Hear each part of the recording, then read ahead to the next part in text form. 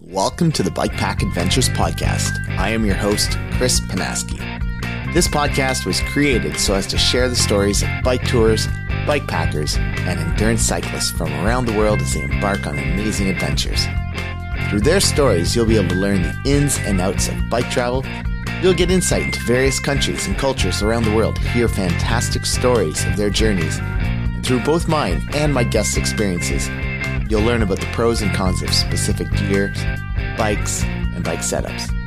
If you're new to bike travel and considering going on an adventure, I hope the podcast provides you with that extra little bit of motivation to make it happen. I want to thank Panorama Cycles, Redshift Sports, Restrap, Race Day Fuel, and Brockton Cyclery for supporting Bike Pack Adventures and helping to keep me on the bike. Check out the show notes for more information about these amazing companies. Thanks, and keep on pedaling. Hey, welcome back to the Bike Tour Adventures podcast. My name is Chris Panaski, and before we jump forward into this week's episode, I will just kind of share with you what's happening in my life. So I am officially done with work until 2023. I'm taking some parental leave. It's one of the beautiful benefits of being in Canada. I'm taking 13 weeks plus Christmas holidays, so 15 weeks of parental. And I'm trying to make the most of this time with Jasmine, my daughter. I've already started. So yesterday we rode up to the Champlain Lookout, which is in the Gatineau Park. It's about a 35 kilometer trip, round trip. Lots of climbing. I think in that 35 kilometers, there's over 500 meters of climbing. So it's a great workout, especially pulling that chariot and a 8.5 kilo baby. And this morning I went for a jog with her and the dog. So it's been really great to just get out there and do stuff, and make the most of that time. Something I didn't really do earlier in the year as much. Didn't really figure out how to manage my time as well, working out and spending time with the baby. So I was home a lot, but I didn't get as much outdoor activities as I would have liked to. So I'm trying to make up for that now. I actually I've recently purchased a 3-month training plan that's personally made to me and, my situation of having a newborn baby and limited hours of working out and stuff. So I could try to use that as a way to focus myself and keep engaged in what I need to get done so I can be, more prepared for next year. So I can actually do some events and feel like I'm competitive and at the level I'd like to be performing at. So far I'm super happy. I'm just kind of rolling into the plan now. I've just started with some easier work stuff, and then starting this weekend it'll be, hour and a half sessions and whatnot. So really looking forward to that and just having to manage my time and, get up earlier or work out after, do some rides and stuff after my wife is done work for the day and she can watch the baby and just kind of, work through that communication with her and stuff and make sure we're on the same page, Yeah, so that's been me. And I guess that's about it. So let's jump into this intro.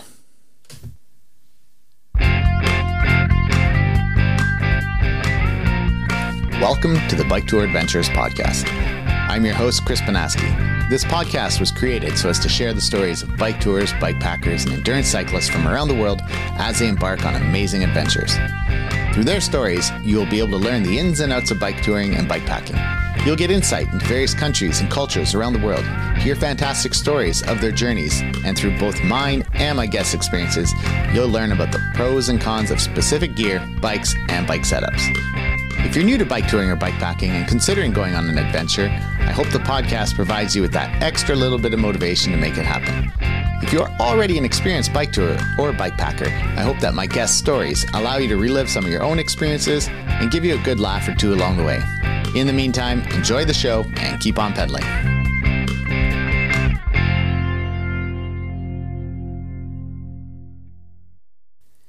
In this episode of the Bike Tour Adventures podcast, I have the chance to catch up with Corey Ostertag. As a lifelong cyclist, Corey has run the gamut. From mountain biking to Cat2 road bike racing, it was inevitable that Corey would at some point get involved in bike pack racing. Although fairly new to the sport, Corey has done exceptionally well over the past 2 seasons, finishing second in the 2021 iteration of the BC Epic and taking the overall wins in 2022, riding the Buckshot and BC Epic, and setting an impressive new FKT on the Log Drivers Waltz.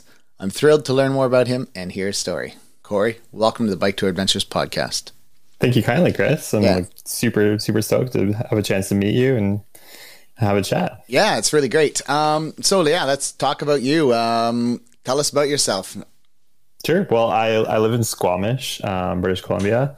I've lived on the West Coast in BC for about a dozen or so years now, but I'm originally from Ontario. I grew up in Orillia, Ontario, which is like 150 kilometers north of Toronto. Okay, so kind of just past Barrie, is that kind of thing? Or? Yeah, it's really close to Barrie. That's like the closest kind of major suburban / urban hub where we would, go shopping when I was a kid. And partying, probably.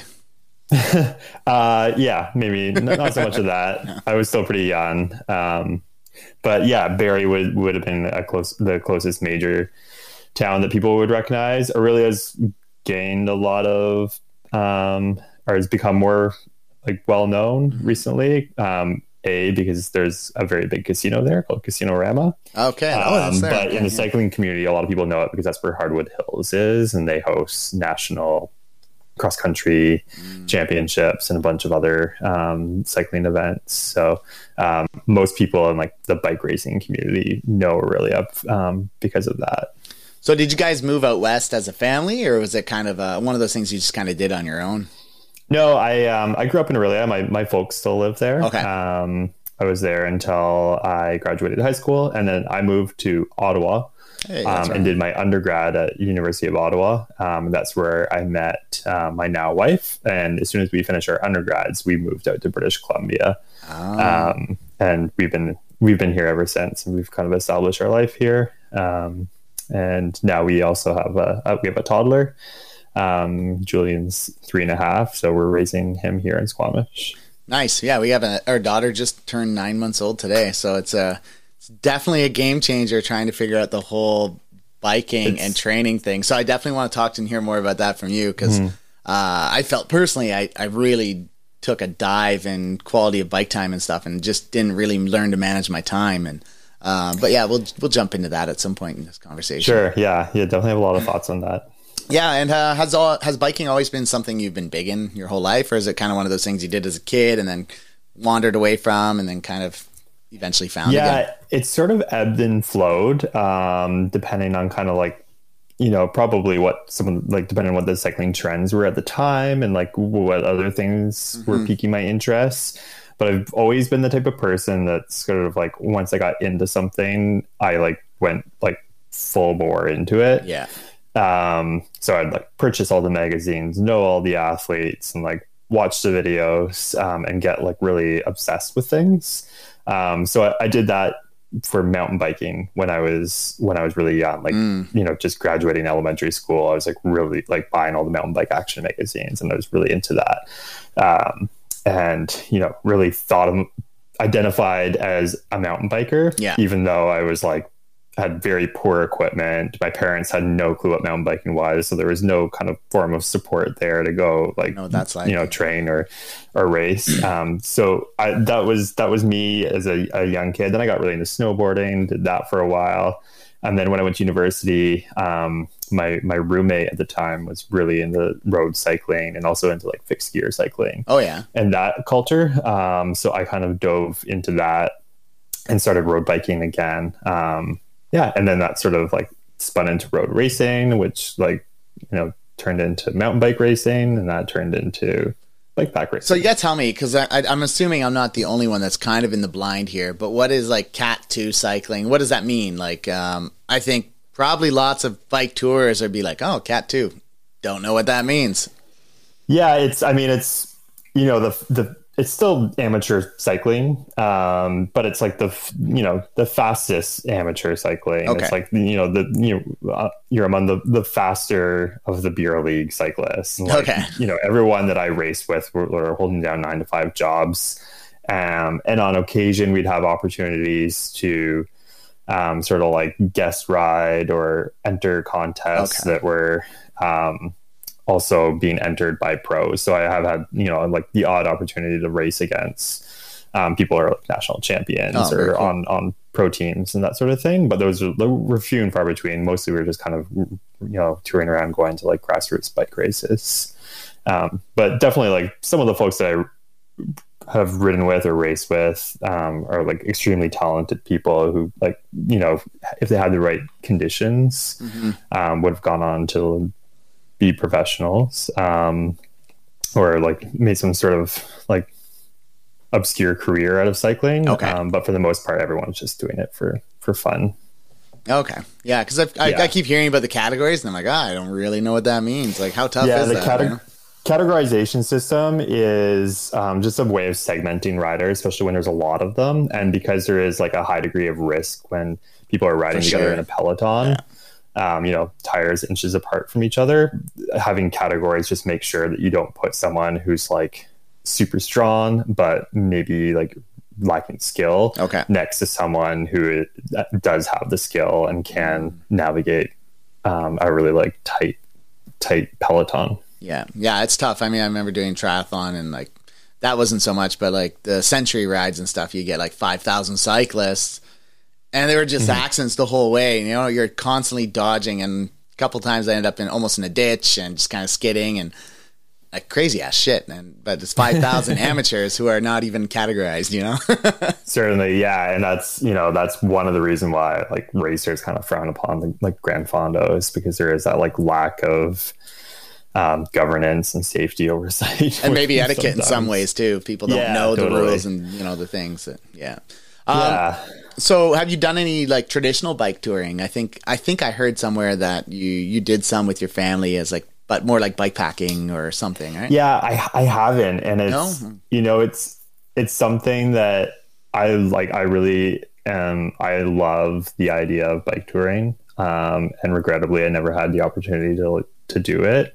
We've done some bike packing, and my wife and I like spent some time bike packing around Asia, and we've traveled in Europe and done different stuff. But I've never had the opportunity to bike tour, and it's something that I really, really want to do. But now, like I don't have a lot of time on my hands. I got a 3.5-year-old, so school's starting in the next little bit too. Yeah, exactly. So like hindsight 2020, I would have probably done that because I like really believe deep down that like traveling by bike is like probably the best way to see the world. For sure. So I wish I would have done that.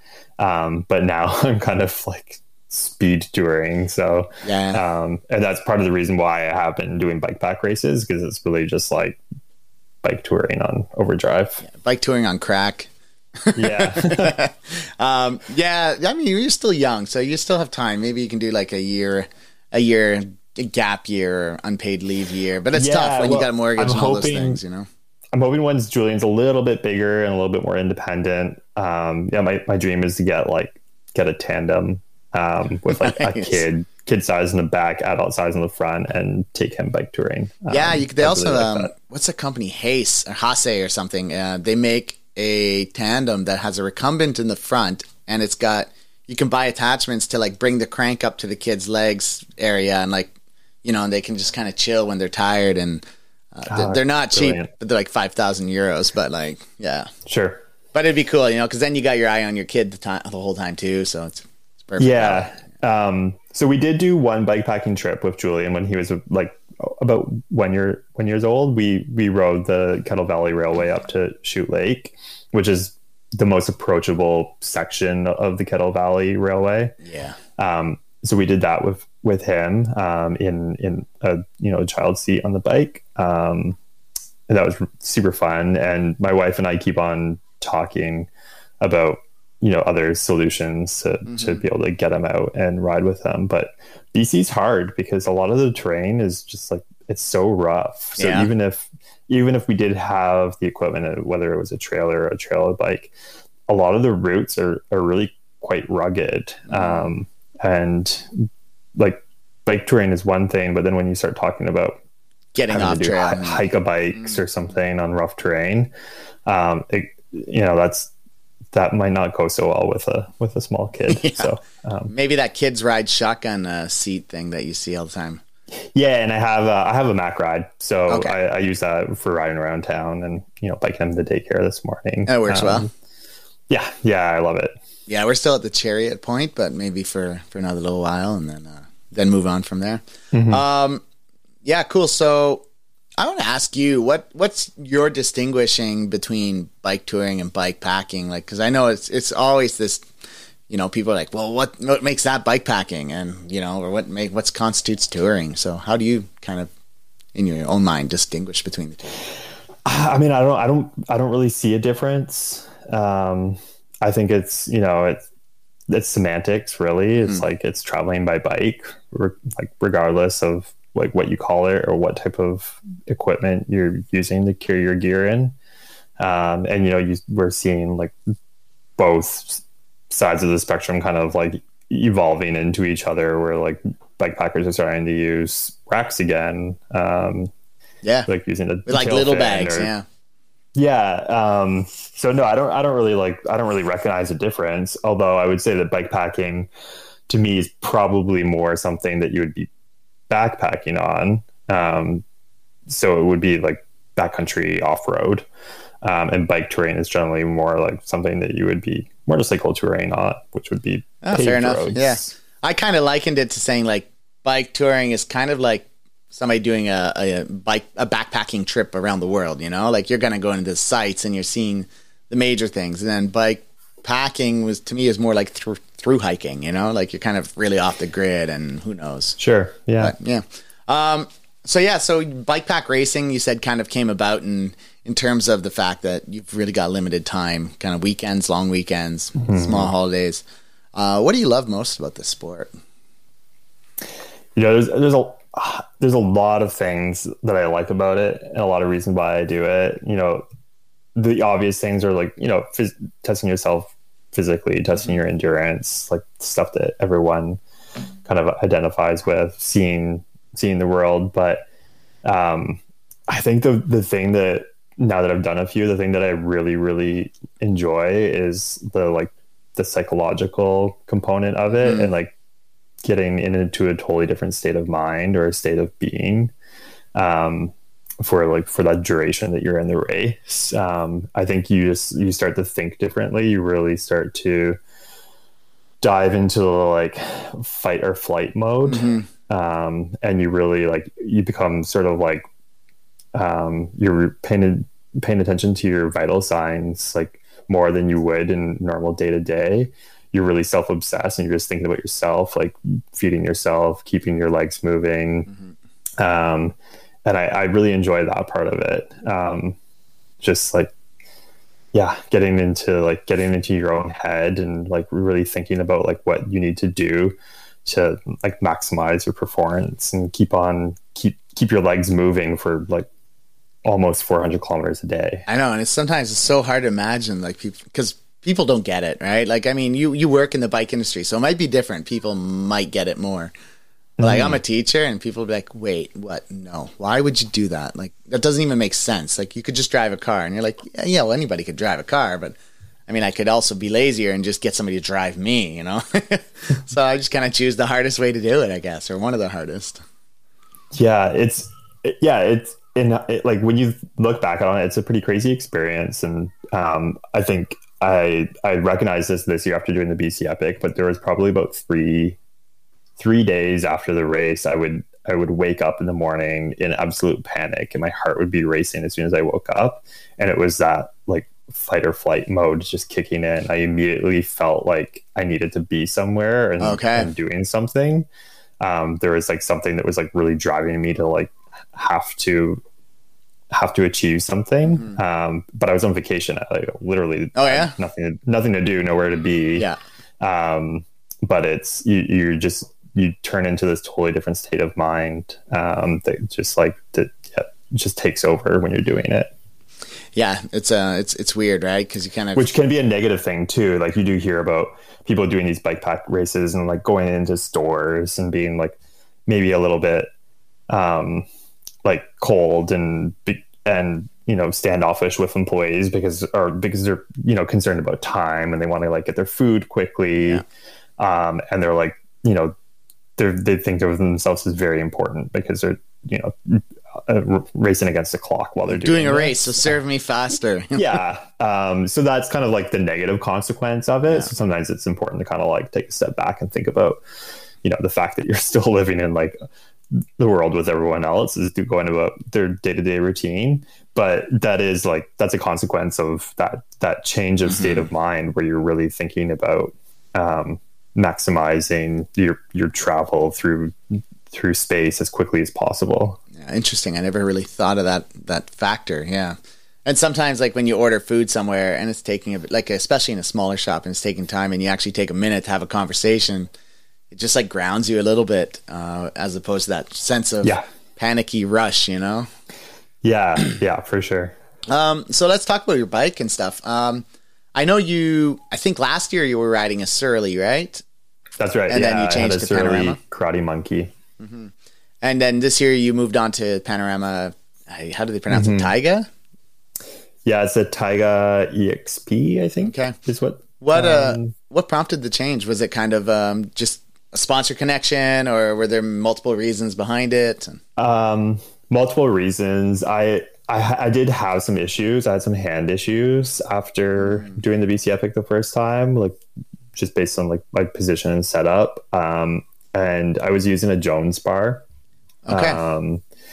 And then I was like, coming from a road background, I was really like curious about returning to using drop bars. I kind of, had an inkling that I would probably be more comfortable using a drop bar, even in rougher terrain, just because I am used to that configuration. So I was kind of looking around at drop bar bikes, like let's also Cutthroat, the other options that are out there. Yeah. And then I had learned about Panorama, and them being a Canadian company, and then they launched the Taiga EXP. That's a drop bar mountain bike. And then I looked into their story a bit more, and their like company values and how they're like part of the 1% for the planet, and like a carbon neutral. Yeah, company, there's not too many carbon neutral companies. Like, yeah, so they had a really unique story, and I loved how their whole company was like they're dedicated to making backcountry bikes. Like they only make gravel bikes and for riding off road. So they have like a real niche. So I actually just ended up getting in touch with Simon, the owner, and just like, expressing my appreciation for what they've been doing, and like just kind of said I wanted to be involved in any way I could. And then it just kind of the relationship grew from there. Awesome. And he offered me a great deal on the bike, and been like super happy with the performance. It's like such a gorgeous bike. The paint job is amazing.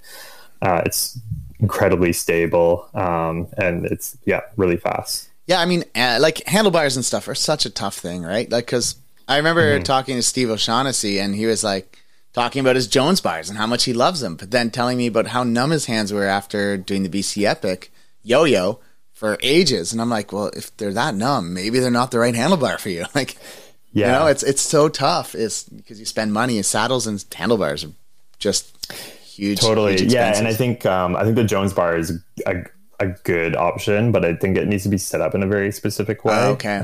In order to like maximize the benefit from it.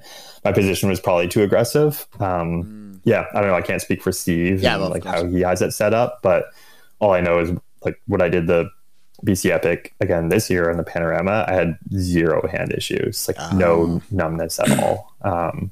And I spent lots of time in like the drops, the tops, the aero bars, everything. So super comfortable. Yeah, I did the log drivers waltz and BT 700 last year, drop bars, no problems with hands.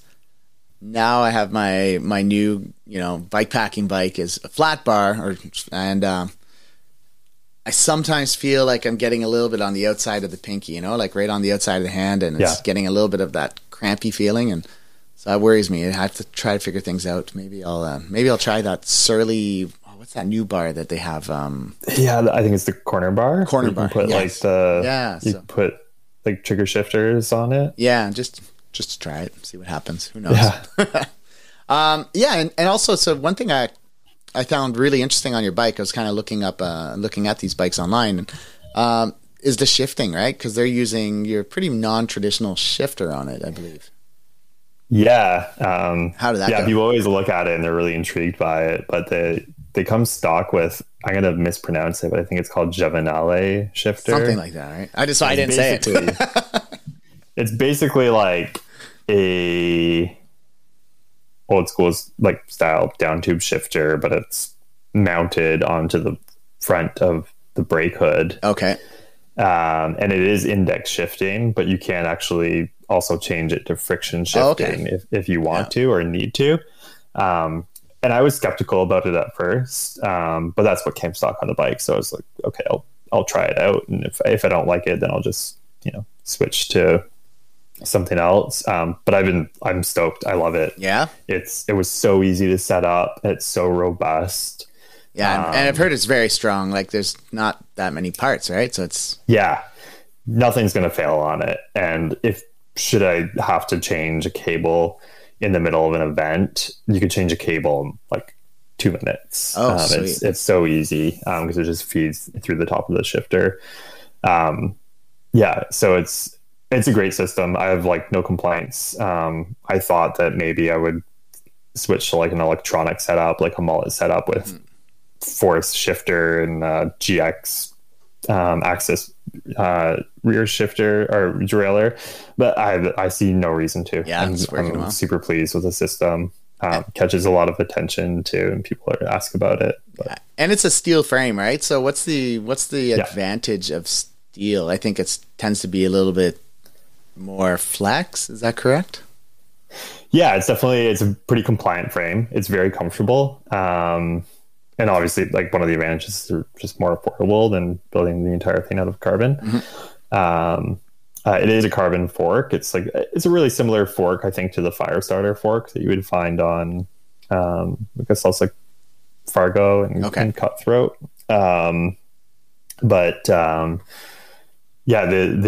The frames are very comfortable, and it's also got a I'm not sure what the term is, but it's got like a split in the seat stay, so you could actually put a Gates belt drive on. Okay, so like if you wanted to roll off, then you could throw that in there as well. Yeah. And actually, the only other person I know in British Columbia that has the frame, his name's Daryl, who lives in Kelowna. He went with that option. He has a roll off with a belt drive. So very, very, very different setup than mine. And have you tested it? Have you tried Daryl's bike? No. I would just love to hear how like the two compare, because the one thing I'd heard is like roll offs, great, but if you're like mountain biking and stuff, and then you're trying to, it's hard, tiring lifting the back wheel over obstacles or bumps and stuff, or ditches. Because there'd be a lot more weight in the rear end. But it's interesting to see or try. He also he recently added a loaf fork on it. Oh, sweet. So he basically just went for like the weirdest setup he could. Yeah. So, kudos to him. What saddle do you use? I always ask people. Just gotta hear. I am using, it's like the Pro Stealth. That's kind of like a hangover from my road racing days, and I don't think it's actually serving me well. Oh, okay. I've actually had a lot of discomfort and like butt discomfort racing, so I'm thinking about trying to test out a few different options for next year. What else are you gonna spend money on this winter, right? Yeah, I know. I haven't been happy with any of the saddles that I've used. I've used the Specialized power saddle too, so they're both like snub nose saddles. Okay. And I do like that shape, but I think they're too firm and not padded enough for bike packing. And I've been hearing about all these people kind of like switching back to not using chamois, or like any kind of pad, which I guess I makes sense to me. Like, taking the pad out, you're going to have less bacteria build up, and so that should make for a like more comfortable ride long term. But I guess you need to make sure your saddle is really, really comfortable in order to do that. And I know that the saddles I'm using right now are like not going to provide that kind of I've heard good things about the new Ergon saddles, just kind of hard to get hold of, right? So I was actually just looking at trying to order one yesterday, but the distributor in Canada is completely sold out. Oh, is he? I asked at Brockton Cycler. They said next year. I was like, yeah. I was like, looked at the entire inventory, and there was only a handful, and they weren't really ones that I was interested in. So yeah. How about your packing system? I mean, obviously that varies significantly on the race you're doing, but like maybe comparing like 2021 and 2022. And I guess for those that don't know, and I had Megan Hakkinen on the podcast not too long ago, maybe 10 months ago. And so she kind of took you over there on 2021. You came second to her. And how did you change things up, or what was your how did you manage your gear? I packed a lot of stuff that I ended up using in 2021 because it was so hot. It was 45 degrees every day. So I literally had like a dry bag full of extra clothes that I thought that I might need for sleeping and for being in the Alpine. And it, like, the temperature never dropped below 25 degrees even at night. So I literally had this giant bag of clothes that I didn't even crack open. So I definitely pared down quite a bit, like from 2021 to 2022. There's a lot of stuff that I left behind to try to lighten up a lot. I use a wedge bag, so it's not a full frame bag. And that way I have like the extra water bottle mount on the frame, plus a couple water bottle mounts on the fork. I think it's a good thing to bring extra water. Yeah. Regardless of where you're racing, like, just being able to carry as much water as possible. I think frees up time, and, staying hydrated is a good thing. And then I use a saddle bag, like a waterproof saddle bag for clothes and sleep system. And then the wedge bag in the frame is mostly just food. Oh yeah. I pack quite a bit of food, probably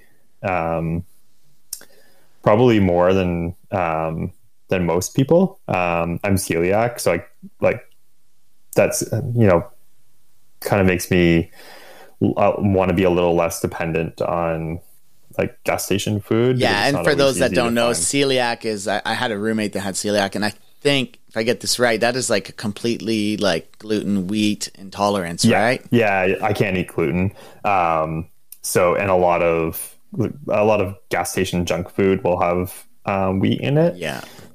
Spices or whatever they call it.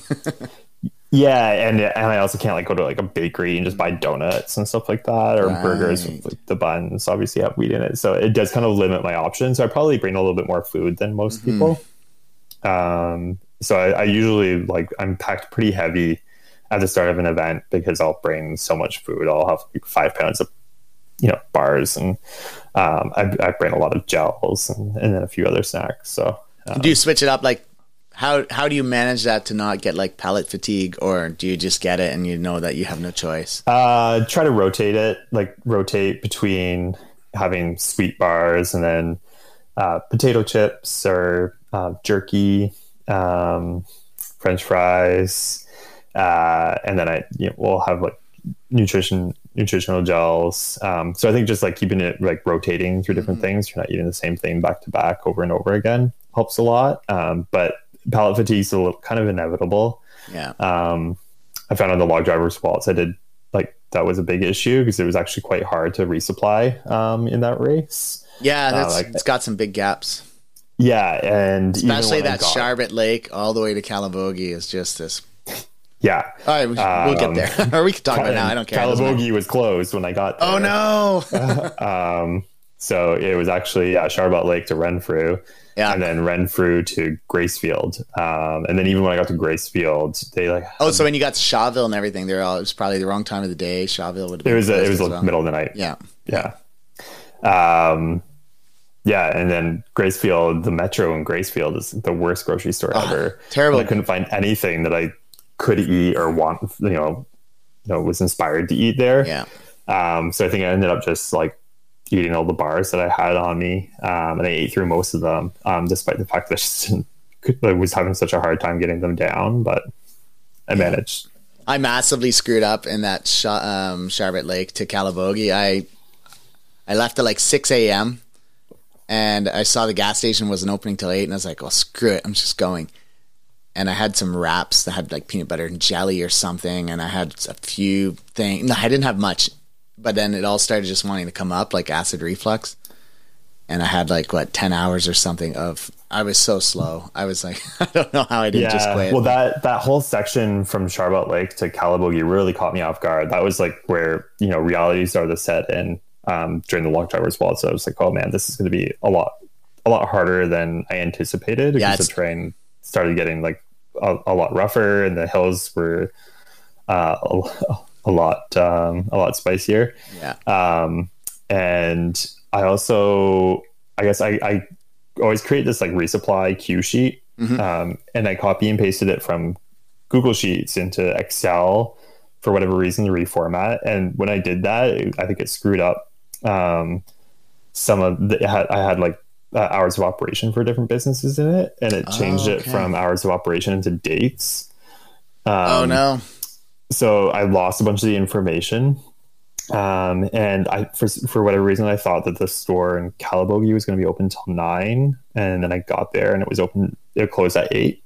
There was nothing open in Calabogie but the Redneck Bistro. Yeah. The Redneck Bistro was closed. Oh, okay. But there was still people dining there. So I went in, and they immediately told me that the kitchen was closed. But I had in my mind that I really wanted ginger ale, and that's what I was like planning to buy at the store.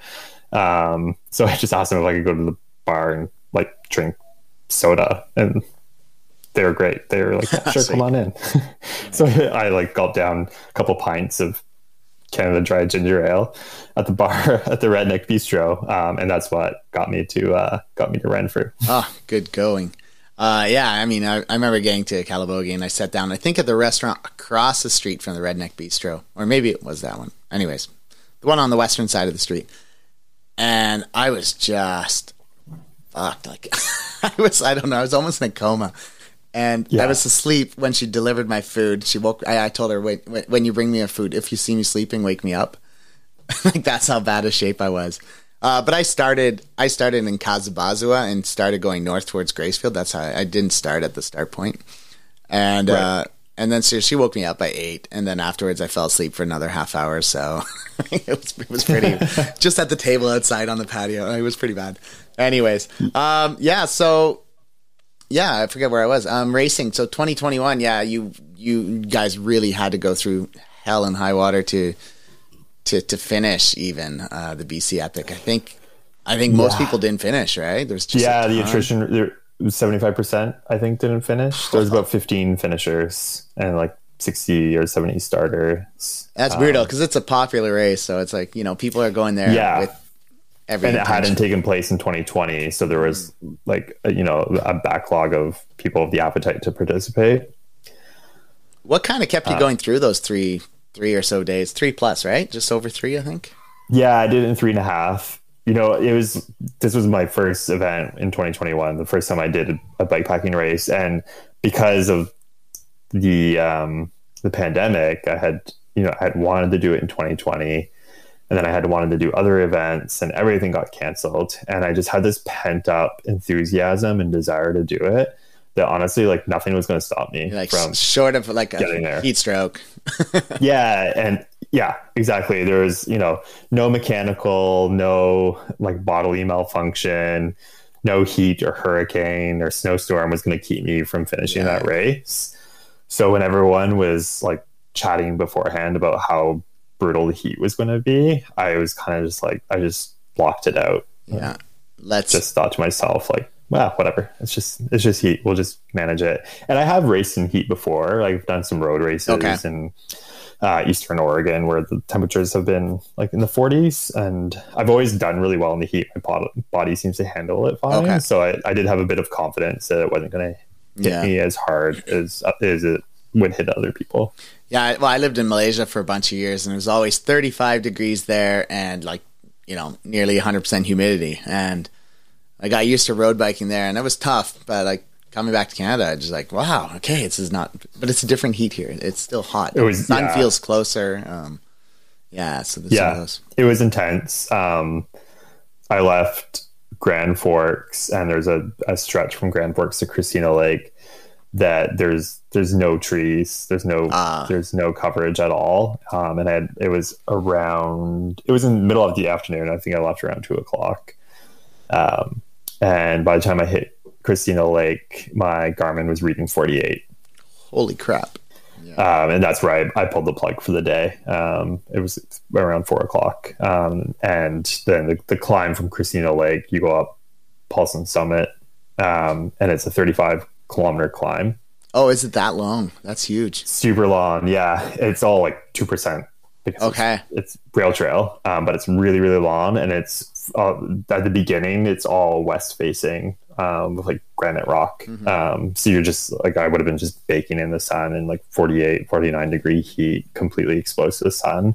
So I had to pull the plug, and I went and got a motel room, and then slept for a few hours, and then started that climb at, I think it was around 8 p.m. or 9 p.m. after it had cooled off.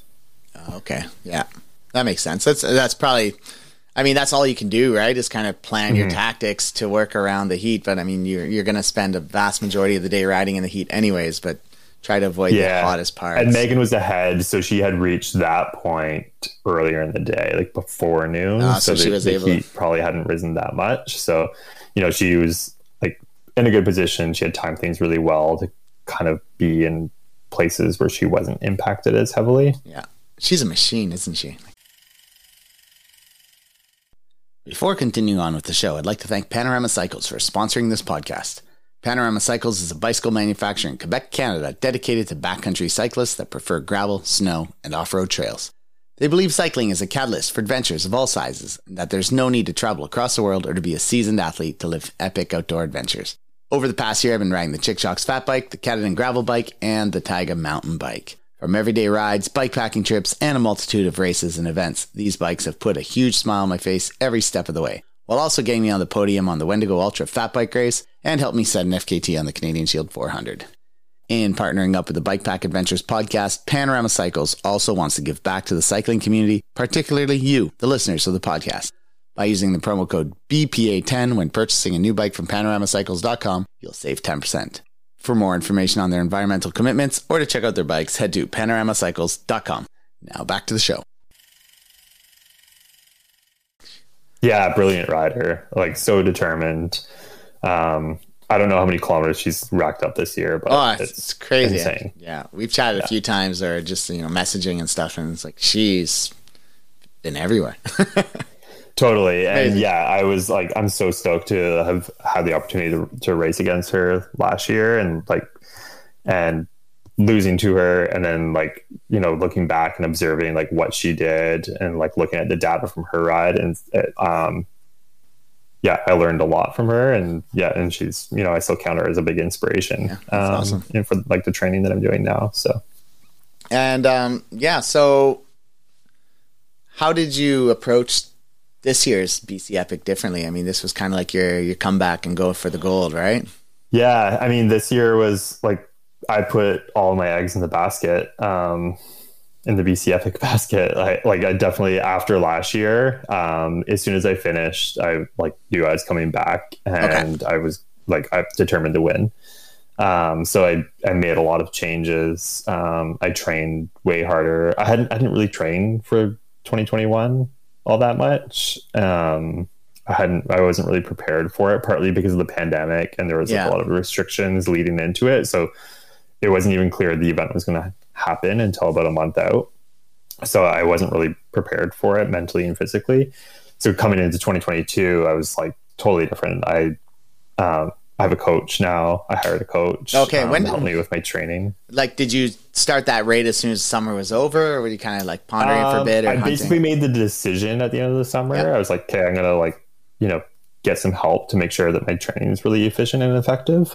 But I didn't actually start the training until October, because I just, I know from years past that it's good to kind of take a break at the end of the summer. I've been thinking it's my next step is not just further expertise, but just to also keep me in line and like, you know, on a routine and knowing I got to get that ride in. Cause man, this 9-month-old baby threw me for a loop. Like I thought I was going to have so much time to ride. Cause you know, they sleep all the time. And my wife's home and I was home a lot too. And we had our mother-in-law here and I was like, I am set. And then I realized I was almost never getting out on the bike because there's always something to do, you know? Yeah, I mean, especially when you have a child, there's like a million excuses you can make up to not exercise, and they're valid excuses. Like you have something that should be a bigger priority. But I think having a coach definitely helped me be more efficient and effective with the time that I was spending on the bike. But definitely like accountability was key. Like, you know, reporting on what you did that day.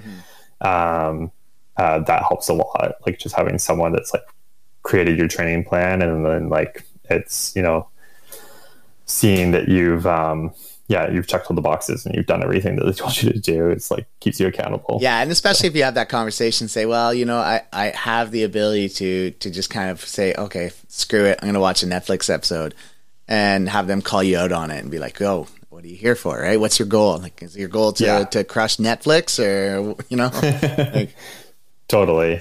Yeah. So that was a big change. And I it's probably been the biggest contributor to like how this season went for me was being on that training program. So massive kudos to LeBoring Coaching. Who do you have as a coach? Pardon me? Who's your coach? So they're called LeBoring Coaching. It's like a coaching group. Oh, okay. But the principal person behind it is Scotty Lashuga. Oh yeah.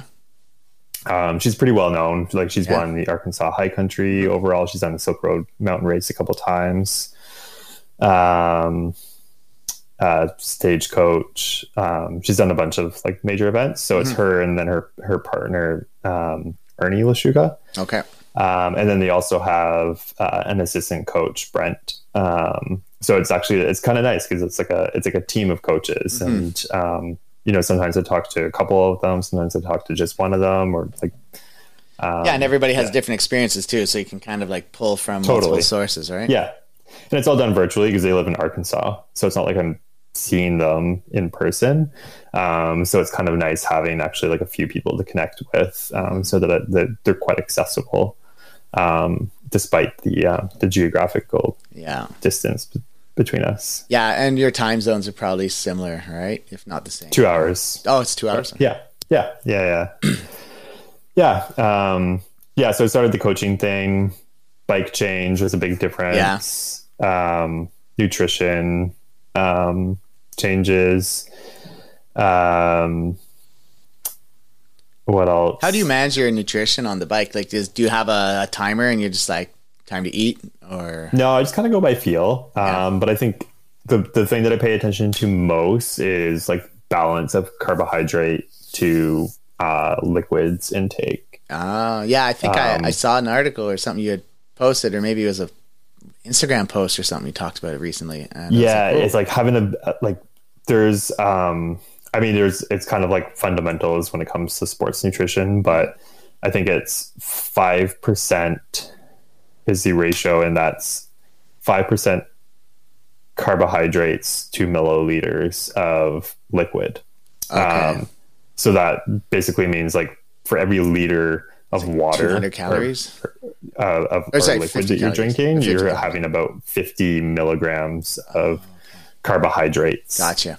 And it's pretty easy. Like you don't have to overcomplicate it, but it basically means like every bottle of water you drink, you should be having a bar, because bars are generally like 35, 40 grams of carbohydrates. Right. And then the bottle is like 750, 800 milliliters. So it kind of like works out well that way. So that's kind of the thing I pay attention to most, because then if you kind of maintain that balance, you should, in theory, avoid like gut rot and having any like digestive issues. That's good to know. I didn't know that. Yeah. I recently threw the Garmin and set it to like notify me to drink water and eat food, because I thought, man, like it's one of these things I just start to space out and I forget to drink as much.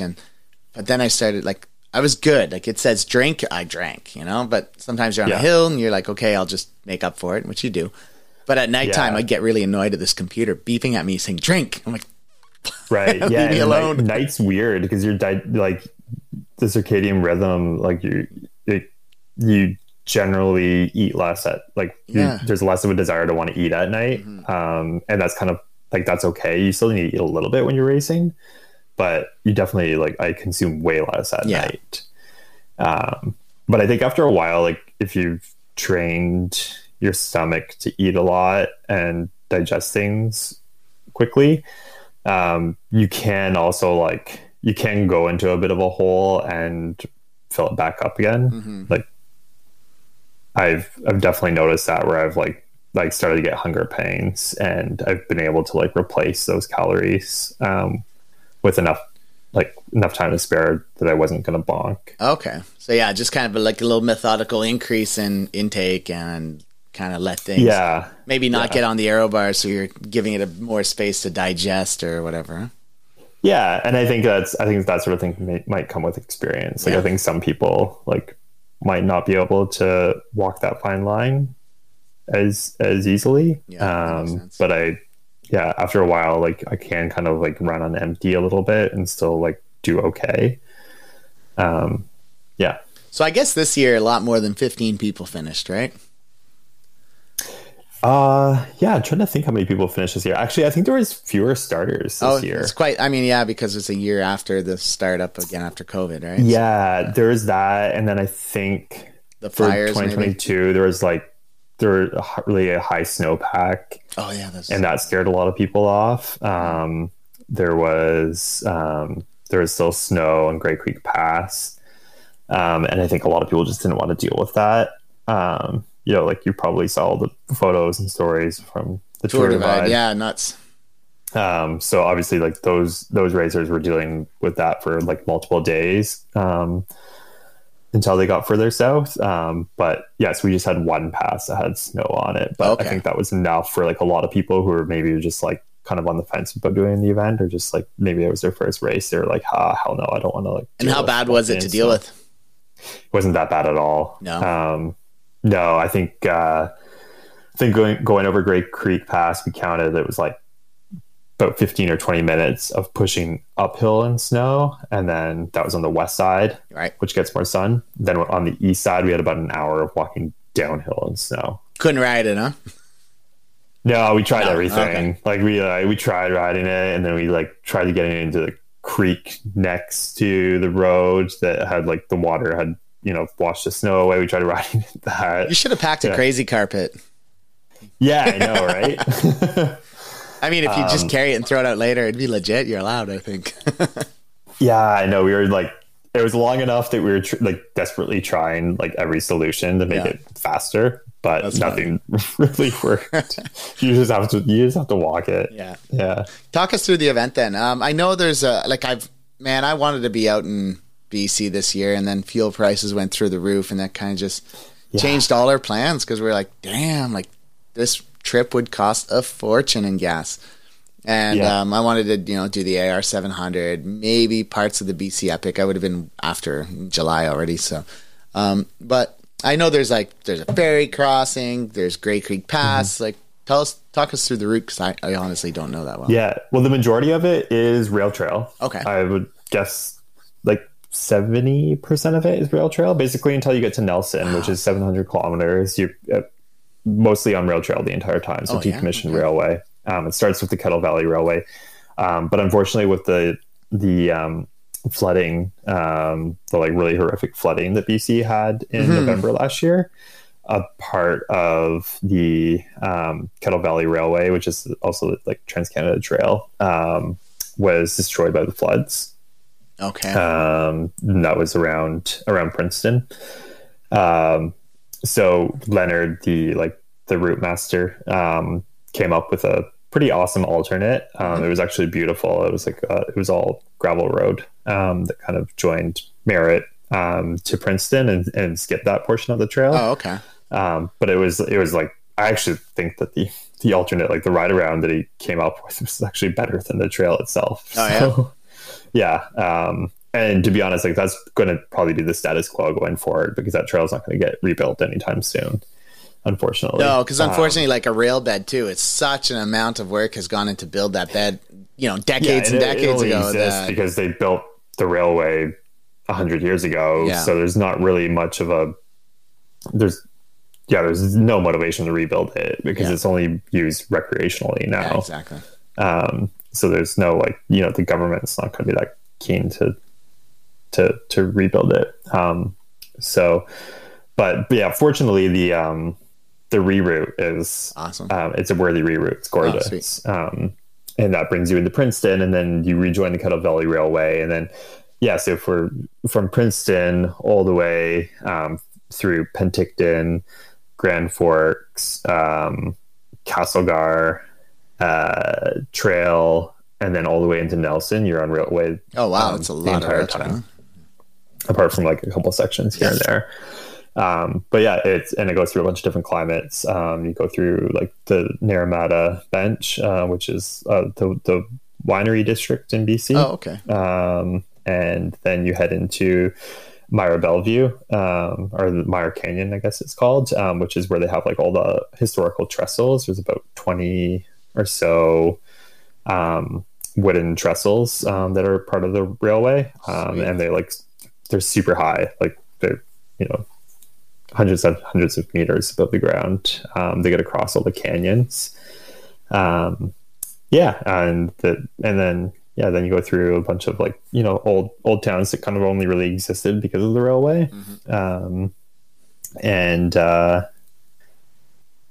So the route's phenomenal and it's super approachable because it is all rail grade. It's like a lot of people ride it with their children, and it's not something that requires a whole lot of athleticism. Yeah, I've heard that for the most part, it could be ridden with a gravel bike. Like you could race it. I think the FKT was done on a gravel bike, right? Recently. Yeah. I think like it's more there's more comfortable ways to do it, but you could do it on a gravel bike. Yeah. Okay. And how's I guess because it goes through all these towns, food and water supplies easy or? Yeah, it is quite easy. You're generally like every 80 to 100 kilometers, you're probably crossing through a town. Okay, so you're not at the very least. Oh, okay. I think the biggest gap is going to be between Penticton and Rock Creek. It was probably about 160 kilometers, if I remember correctly, maybe 200 kilometers. That's the biggest gap. Okay. Without resupply. And at what point is the ferry? That's at 700 kilometers. Oh, okay. Let's wait. Oh, so it's the end of the rail trail, basically, right? Yeah. It's outside of Nelson. So that's kind of like, that's sort of a funny pinch point in the event. It makes it really dynamic. So we basically, like, there is a kind of a front group of 3 of us in the race that were relatively close to each other. Yeah. And then we all ended up like rejoining at the ferry. So it's kind of funny because it's like you're trying to gain time on each other. And then all of a sudden you're there together. Yeah. Yeah. Only to be like back at square one at the ferry. And I had been in the lead. And so I was the first person to get to the ferry, and I kept on like asking myself if maybe I should slow down because I knew that I was going to just get to the ferry and they're going to catch up to me. But I found my pace to be kind of like, I was comfortable. I was happy with the speed that I was going. So I knew that if I got to the ferry earlier, then it just meant that I could eat and get comfortable, get in my bivvy and sleep longer and get more rest, which would like hopefully pay off in the end. So I think I got to the ferry a couple hours before Andy and the other guy whose name is escaping me right now. But yeah, I got there a little bit earlier. So I was able to get a bit more rest. And then you wait until the ferry the next morning. And then you start up again. And you're like, all right, guys, well, game on. Yeah. And it's kind of funny because it's like, you have this like period of camaraderie. You wake up, share coffee with each other, ride the boat across with each other, and then then you're racing again. Yeah, that's wild. And those last 300 kilometers then are mostly gravel road, I guess? Yeah, and single track. Okay. So you go over Great Creek Pass, which is, I actually don't even know why Great Creek Road exists. But it's like I think it's the highest Passing gravel north in Canada, right? pass. Yeah, it's the highest like drivable pass in Canada. Right. So it's about 1,800 meters. Um, so you do that, and then it goes into a bunch of other Forest Service roads. And then there's actually a really nice section of paved rail trail again between Kimberley and Cranbrook, which is like when it comes, it's a nice welcome respite from being on gravel. So it's a good time to rest.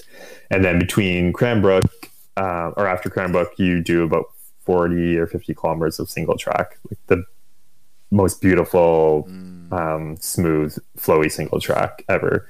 So that's nice because it's like I love single track, but like sometimes if it's towards the end too and it's really rough, you're just feeling beat and you're tired. But if it's smooth, it's not rough at all. There's like not a root or a rock on it. It's sweet. Just like flowy single track. It's super fun.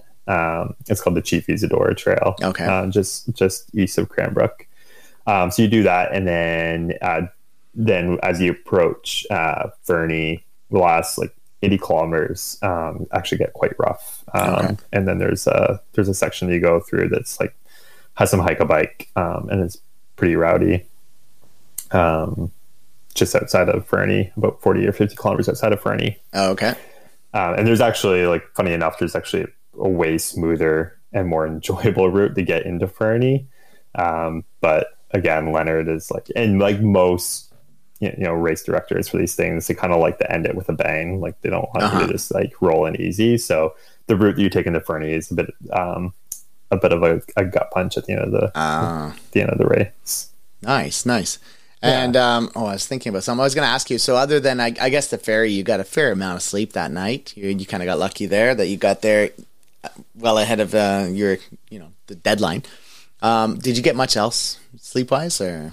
No, I just slept at the ferry. That was it, huh? Yeah, that was it. That was 700 kilometers, 42 hours of pretty much nonstop biking, apart from a few like rest stops to eat. So I rode through the first night with no sleep, and then then when I got to the ferry, I rode about 1 in the morning, and I got 5 hours. But even that was like, it wasn't even 5 hours of sleep. It was 5 hours of rolling around on the ground. Yeah, exactly. Trying to sleep. Yeah, because I wasn't all that comfortable. So that was it for sleep. All right. So how was your recovery process? Because that's BC Epic, does that start on the 20th or something? It was right around there, right? It was towards the second half of June.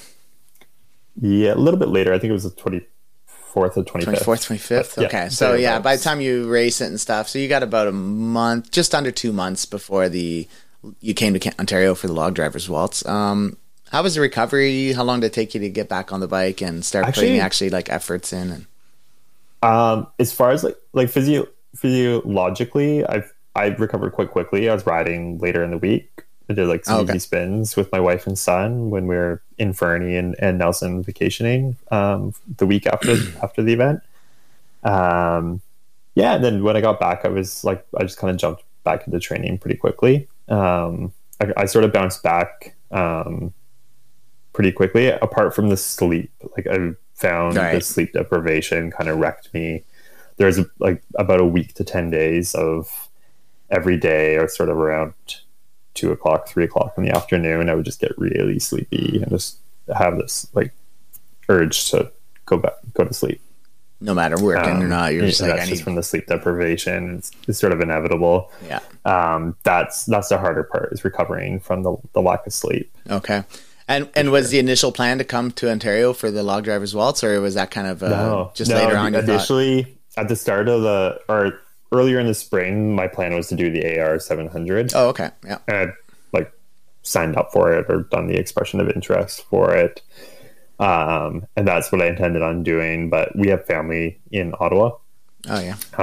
And, now that the pandemic was sort of like, like restrictions were easing, and it seems like it was a little safer to travel. my wife really wanted to head back to Ottawa to spend time with family and with her toddler, with Jules. So yeah, and we figured August was a good time to travel, so Yeah. we decided to book that instead. And I had heard about the log drivers waltz previously, and kind of like had in the back of my mind that I thought that there was like an event happening around there. So of course, I researched it and found out that it was happening while we were there. So it's perfect. Perfect. So I was like, yeah, talked to my wife about it and said, like, if we're going to Ottawa, like, can I bring my bike, please? yeah. And she knows how much it means to me. And like, I did a lot of cycling when I was in Ottawa. So like being able to go back and experience the region in that way is like pretty important to me. And so. How do the, as somebody who lives out west, how do the mountains of the west compare to the nonstop rolling hills of Ontario and Quebec? I know I was going to say, like, Steve, once again, when we were talking, he said, man, like, I kind of just prefer crushing a big climb, get it done with. But like Ontario, you're just up and down, and you see the next hill coming already, and it's just like sucks the life out of your soul or something. That's a great way of putting it. It's funny, like I talked to Jen and Eric, Jen Adams and Eric Betteridge. Betteridge. I talked to them quite a bit after the event. And I totally underestimated how hard the log drivers waltz would be. Because definitely like the way that I had trained in preparation for BC Epic and the terrain that I'm used to riding, it really lends itself to like just getting into a gear and a pace that you're comfortable with. Oh, okay. And so you can like once you get into it, then you just maintain it, right? You're riding zone 2 and like you're not exerting yourself that much.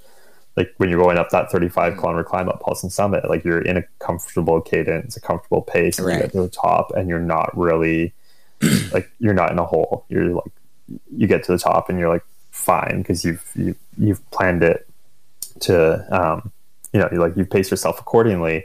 But Ontario and Quebec is totally different. Like you're hitting those climbs as hard as you can because they're so steep that you have no other option. Like you're just like every time you're burning a match. Yeah.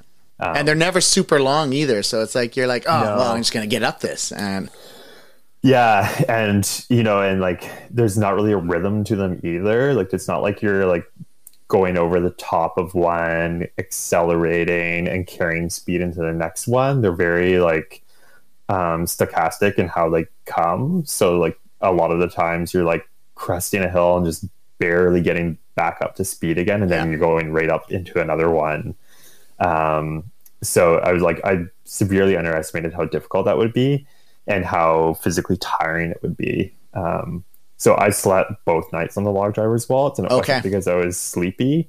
It was just because I was so physically drained. You just needed I could just feel myself getting slower and slower and slower, and I knew that it wasn't going to improve. Yeah. Like it wasn't something that. How much did you sleep? How long?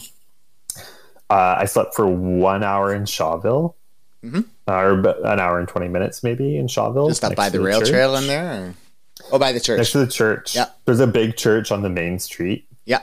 That had this had some like security lights on it, but it created sort of a shadow in an alcove in a corner.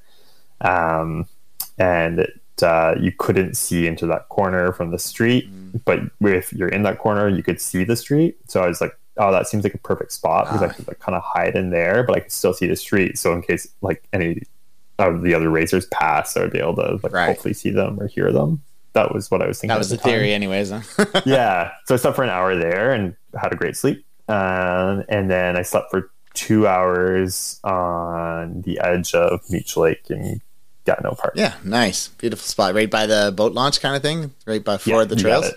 Yeah. That's like, I don't know. That's like a 20-minute bike ride from my house. Yeah, right on. Yeah, so I live right in Chelsea, so it's and again, like I thought, when I left Wakefield, my plan was to like kind of like push straight through until I got back to Almont. I wasn't planning on sleeping on night 2. The Gatineau Park section it's draining. Yeah, it's spicy. But again, it was just like all those climbs, they really zap your legs. And when I was riding that trail through Gatineau Park, I could tell that I needed like to be a little bit more alert in order to navigate them safely. And was it nighttime as well? Or? Yeah, it was. Yeah, it was pitch black. Yeah, and come down Trail 34 just before where you slept is also it's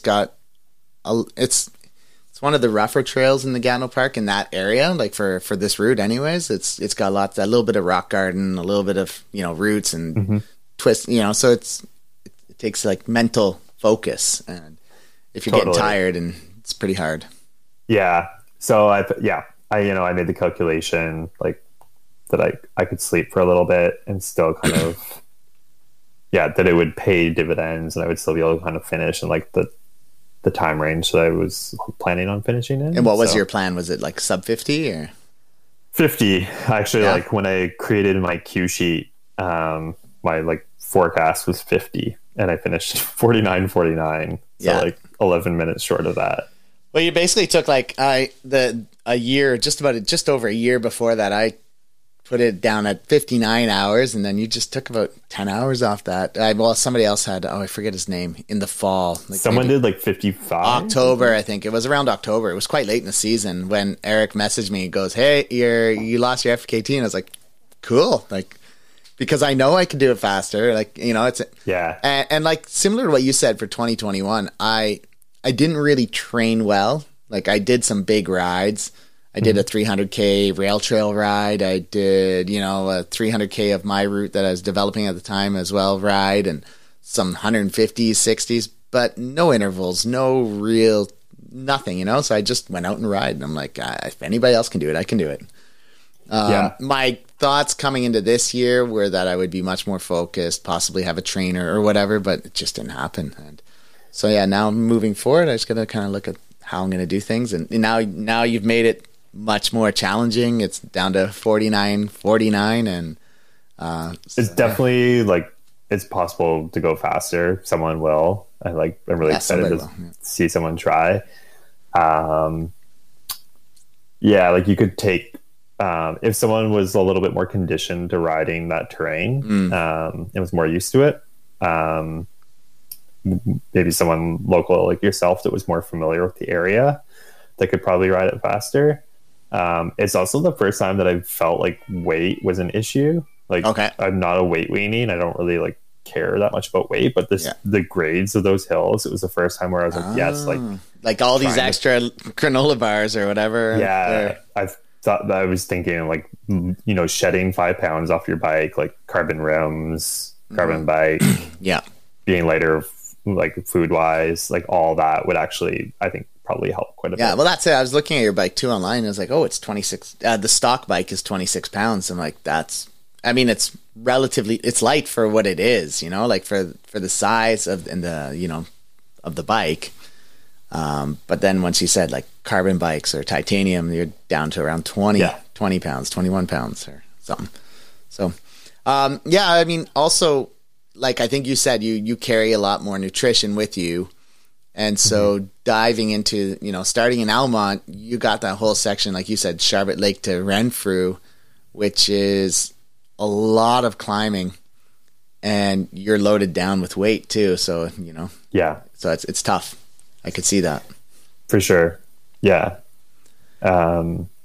I think moving forward, probably like when I look at the FKT of that route, it's probably marginal gains will be made. I don't see another 5 hours off it or something. And I think unless it's somebody like Lachlan Morton comes and, or somebody who's a pro racer who's just got that ability to. Yeah. I mean, like with all of these events, it's funny, like when I was doing the log drivers waltz, I convinced myself that it was the hardest thing I had ever done. And it was, and to like some degree, I really suffered on it mentally and physically. And I at the time was saying like it is way harder than the BC Epic. In hindsight, I don't know if that's necessarily true. It was just, that was my first ride of it, and I think that once you do things a second time, it becomes easier. That could be true. So if I compare like my first ride on Log Drivers Waltz to my first ride on the BC Epic, I think those are like comparable as far as like difficulty, because you're going in blind and you don't know the terrain. Mm-hmm. I think if I did the Log Drivers Waltz a second time, it would probably feel easier, just like having that familiarity. But it's a bloody hard route. Yeah, Like, it's there's an so much interesting climbing. concept though too, because I remember when I went to do the Butter Tart 700 again this year. I was actually planning to do the XL, and unfortunately, I lost my phone the first night. I was in the woods in the single track section, and about 40 minutes later, I'm like, I had a quad lock, but maybe I didn't have it mounted right. But I'm pretty sure I did. Anyways, phone's gone. And that just kind of killed everything motivation wise. And I was still way so far from the end and I knew what was coming up. Was because we're using your phone for no, I had my navigation? Garmin, but like when you get in some of the tight stuff, and the Garmins are never quite right on your route anyways. It's always like saying off course, and then you start looking at it and kind of get that panic feeling, especially if you're tired. In the end, I decided to pull the plug, but I feel like when you've done a route that's really hard and you know how much it kicked your ass, you also the next time you're riding it, you're like, oh man, like you kind of get flashbacks. It's almost like PTSD of like flashbacks of the pain of the last time. So maybe that's like a mental aspect I got to work on. But but you could also you can use that to your advantage, and that's what happened this year in the BC Epic. Like the Damien, the guy that was like riding in second, and him and I climbed Grey Creek Pass together. We talked a lot about, because I had ridden it before. I had a lot, was pretty familiar with the route. He wasn't. And we talked a lot about what was coming up in the next, couple 100 kilometers. And I didn't try not to reveal too much, but that last section going into Fernie is so rough. And just based on the timing, you inevitably hit it at nightfall. Okay. Because you all start in the morning off the ferry, right? So, exactly. And I knew that being somewhat familiar just by having done it once would be a massive advantage. That's a good point. So I was racing to get to that the roughest part just before the sunset, so that I could do it with a little bit of light. And I knew that if I got there first with any kind of a gap, as soon as it got dark, there's no way anyone could make up time in that. So it was that section is brutal, and I would probably never choose to ride it for fun, but having that familiarity with it was something that I used to my tactical advantage, and it's something that you could do to a greater degree than anyone else, because you live trail side. Yeah, I was on a section of the Bruce Trail up there, and it was so rough, and I knew one guy who was ahead of us was on a gravel bike with no sleep kit or anything, but he was going to gun through and do the whole ride with no sleep. But I was just laughing to myself. I'm like, oh my God, he rode this with a gravel bike. He's going to be so tired and sore a few 100 kilometers from now. There's, so in my mind, I'm like, yes, because I know what's coming up and I know how hard it is. And I'm like, I did it on a gravel bike. I know it beats you to hell. So totally. Yeah. You also know the resupplies a little bit more intimately. What places to go to, what are going to be fast. Well, I had my POI list on my phone as well, so that was one thing that really crushed me. Okay. And it was so I'm like, because I had it actually.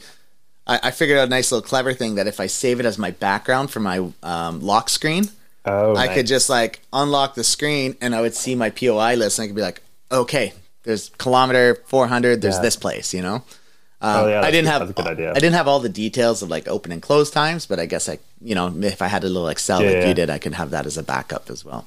Yeah. But then when I lost it, I was just I was crushed, heart and soul. I went in a bad head place, but it's okay. Well, and it's also phones are expensive. Oh, you're and I just paid it off 5 months before, not even. It was yeah. So tell me, what's the game plan moving into the off season? How are things shaping up for next year? Any big plans or?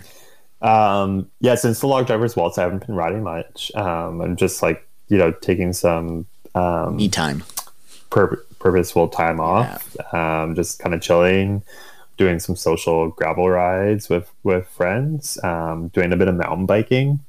Trying to hit the trails in Squamish a bit more, around Squamish and Whistler, and doing some routes that I wanted to do. It's funny, I kind of underestimated how much this season was going to take up a lot of time. Yeah. Having an event, I did a race in May, then one in June, then one in August. So what's the one in May you did? That was the 24-hour or the 400K, I did the right? Buckshot. The Buckshot. I was trying which is also run by Leonard that does the BC Epic. Yeah. So it was 420 kilometers. So it's a short one, but it's a good prep race. Yeah, for sure. Perfect. But like I thought that they'd be spread out enough, and they were ultimately, but you like basically you're like preparing to race, you're racing, then you're demolished, then you're recovering. And that was like I just did that all summer. Yeah, next thing you know, you're like, oh, it's September. Yeah. So I had zero time to do some of like this like side goals that I had to like just do some routes around BC or around my local area, like some of the more epic trails that people travel around the world to ride here. Yeah. I didn't like get to any of that. I didn't really do like any fun rides. So I'm trying to just do a bit more of that this fall. Like, a couple weekends ago, I rode Lord of the Squirrels, which is like an What's it epic called? alpine. Lord of the Squirrels. Nice. Okay. It's it takes you up to 1,800 meters in the alpine around Sweet. Whistler, and it's like the most like breathtaking, picturesque mountain bike ride in the world. And it's amazing. It's like half an hour from our house. Oh, that's so cool. So yeah, it's just stuff like that. I'm trying to like soak that up this fall and before like I kind of resume like sort of regular training. Mm-hmm. I think I listened to the Bike Pack Racing one, and you said that you ride all year round outside, huh? I do, yeah. That's so nice. Yeah, I don't own a trainer. It used to be more of just like I couldn't afford one. I didn't have the room for it. But it's kind of like become my thing. People know me as like the person that rides all year round, like regardless of the weather. And I just prefer like being out there in the elements and enduring it. So yeah, I've talked to Theo Kelsey a few times, and similar thing. He was just like, yeah, man, I can't afford a bike trainer. And so he's just outside on his 2.6s. And I'm like, oh, don't you use studded tires? He's like, considered it, but that might make it too easy. And if I make it harder, then it's, more suck is good. I'm like, true. Yeah. I mean, kudos to him, because like, that's a totally different the climate, right? beast. And doing that in Toronto or anywhere out east. Like, our climate's pretty mild here. We don't normally get a lot of snow, but we did last year. Oh, was it bad last year? Yeah, we had a solid month where it was like, sub-zero, lots of snow. Yeah. So, but that's like really unusual for Squamish. Okay. And and how's so any race plans next year? Are you not Tour Divide? I think you said a few years from now or something. I heard you. Yeah, I really want to do the Tour Divide eventually. It's definitely not going to be in the cards for next year, just with Julian's age and work and finances and stuff. I also I'm trying to be pretty intentful with preparing for it, so that when I do it, I will feel like I'm really ready. Yeah. So next year I want to do a couple of events. I'm not going to pack my summer full of events. But the plan right now, the only thing that I've confirmed that I'm 100% going to do is a Arkansas high country race. Ah, nice. But that's not till October. Oh, is it in October? Yeah, it's quite late in the season. So I'm going to do that. And then I'd like to do something earlier in the year and then kind of leave the summer wide open for just actually hopefully bike touring.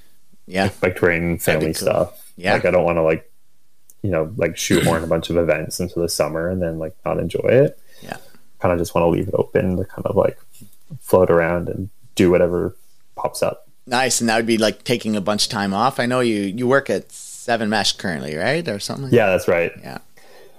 Yeah. I mean, I haven't really mapped it out. I don't know. How are they? Exactly. They kind of support you throughout the endeavors, I guess, as a bicycle related company. Totally. Yeah. I think everyone that works there is very genuinely lives and breathes cycling and adventure.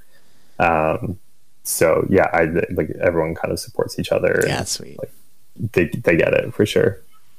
Nice. So, anything I missed that you want to touch on? Oh, let's talk about training with the family. How do you manage that, man? It's I mean, I'm going on parental leave in a week, so I'll have 15 weeks off. Well, I'll be 13 plus Christmas holidays as a teacher. I'll be back to school January 9th. So I'm like, you know what? Now's the time. If I'm going to get a trainer, I should get on that and get focused on it. Do you have anything planned? Are you going to vacation or?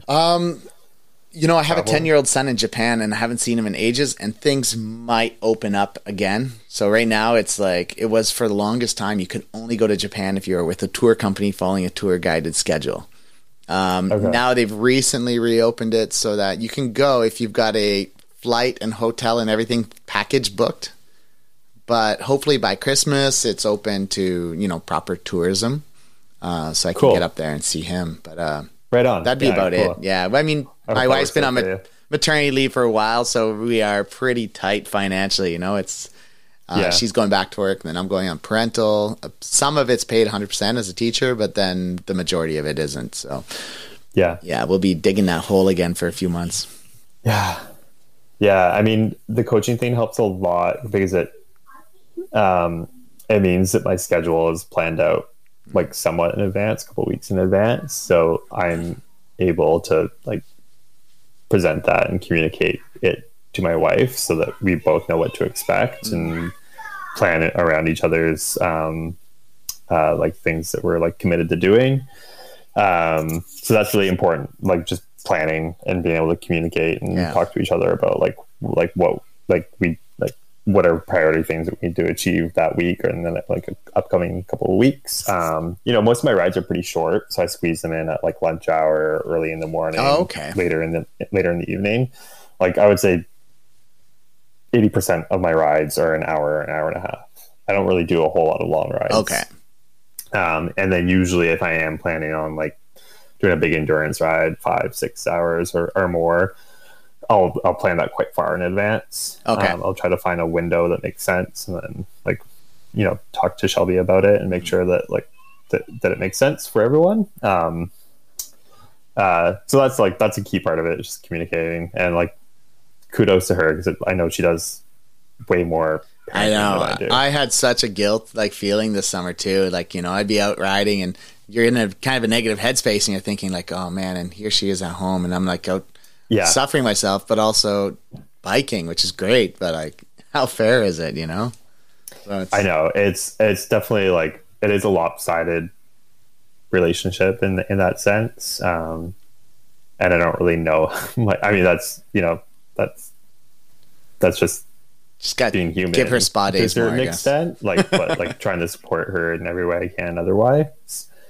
But like a big part of my motivation and inspiration for like doing this stuff is like partly my family. Like I'm part of the reason why I do this is because I want to like be able to like have these stories and be this role model too, like things you can accomplish. Be a role model for him. So like that, it meant a lot to me that this year that they came to Fernie to be at the finish. Yeah, that's amazing. BC Epic, because like I want him to like observe that, and even if he doesn't really remember the specifics of it, be able to like see how much cycling is a part of my life, and like hopefully that'll inspire him to do cycling or whatever other adventures he wants to do when he's older. Yeah, I always say the same thing for Jasmine. I don't care what kind of biking she likes to do, as long as it's some kind of biking, you know. Yeah. Mountain biking, could be gravel, cyclocross, whatever, you know. You choose. Yeah. But like I know he picks up on it, and like he sees me in bike kit every day. Yeah. And he knows that I'm out riding with friends in the evenings, and he asks questions about it. Like he's observant, and it's like cool. I can see it starting to impact his life in a way. And he loves cycling. Like he's starting to make the transition from a run bike to a pedal bike. Oh, sweet. And he loves it. And he bikes every single day. So it's like you got to get him some like fancy little Lycra bike kit for him. You maybe can find some used online or something, because they're going to outgrow it so fast. But just so he's like, Dad, I look like you, you know? I actually just got him a new bike helmet. He just got a new bike helmet today because he outgrew his other one. I see people riding up into the Gatineau Park and they got their kids who are like, you know, maybe 10 or 12 years old. I'm like, that is it. That's the dream. Like, just look at that. You know, it's amazing. Totally. Yeah. And so it's like, as much as that sometimes I am a bit concerned that like training and doing this stuff does take away from like some family time. I'm also like, that's part of my motivation for doing it, is having a bit of an impact and being a role model for them. So I take a bit of like solace in that. And I feel like that's a really good place to end it. Unless you have something I want to add, I forgot that we didn't talk about. Yeah, no, brilliant. Beautiful. Namaste. No. So where can people find you if they want to follow you and check out your adventures? I guess. No, I'm not very good at the whole social media thing. It's not something I put a lot of energy into. But full _beings is my Instagram handle. Sweet. So I put some stories and some photos on there and try to get some race recaps. I've also have written like race reports and waiting for some of that stuff to be posted on like the Panorama blog. So you'll nice. see that come up eventually. All right. Yeah. Well, I'll shoot a link over to you, and I'm sure you'll post those on your social media or whatever, and people can find those links. Yeah, that'd be awesome. All right. Well, man, thanks so much for your time. It's actually great to talk to you and get a little bit of insight into your life and to your cycling adventure, and kind of give me some perspective on where I'm going with it as having a 9-month-old and what I can do to improve myself. So, thank you so much. And you don't have to hang up, but I will end the recording. So I'll say bye-bye and keep on pedaling. Thank you.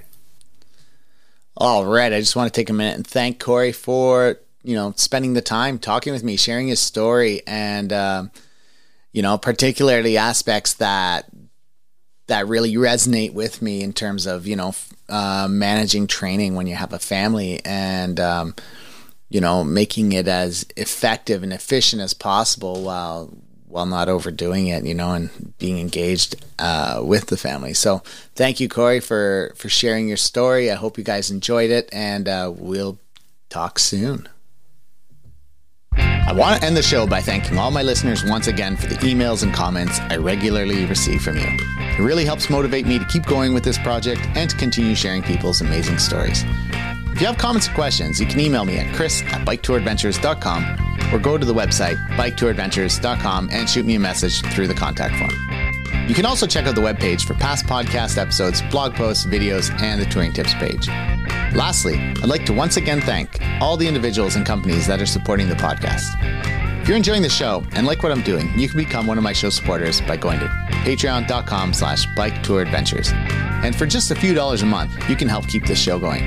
You can also help out by sending a one-time donation through PayPal. This money all goes back into the podcast, helping me to cover the costs associated with running the show, buy new equipment when necessary, and continue to produce the high-quality content that you've become accustomed to. Much appreciated, and keep on pedaling.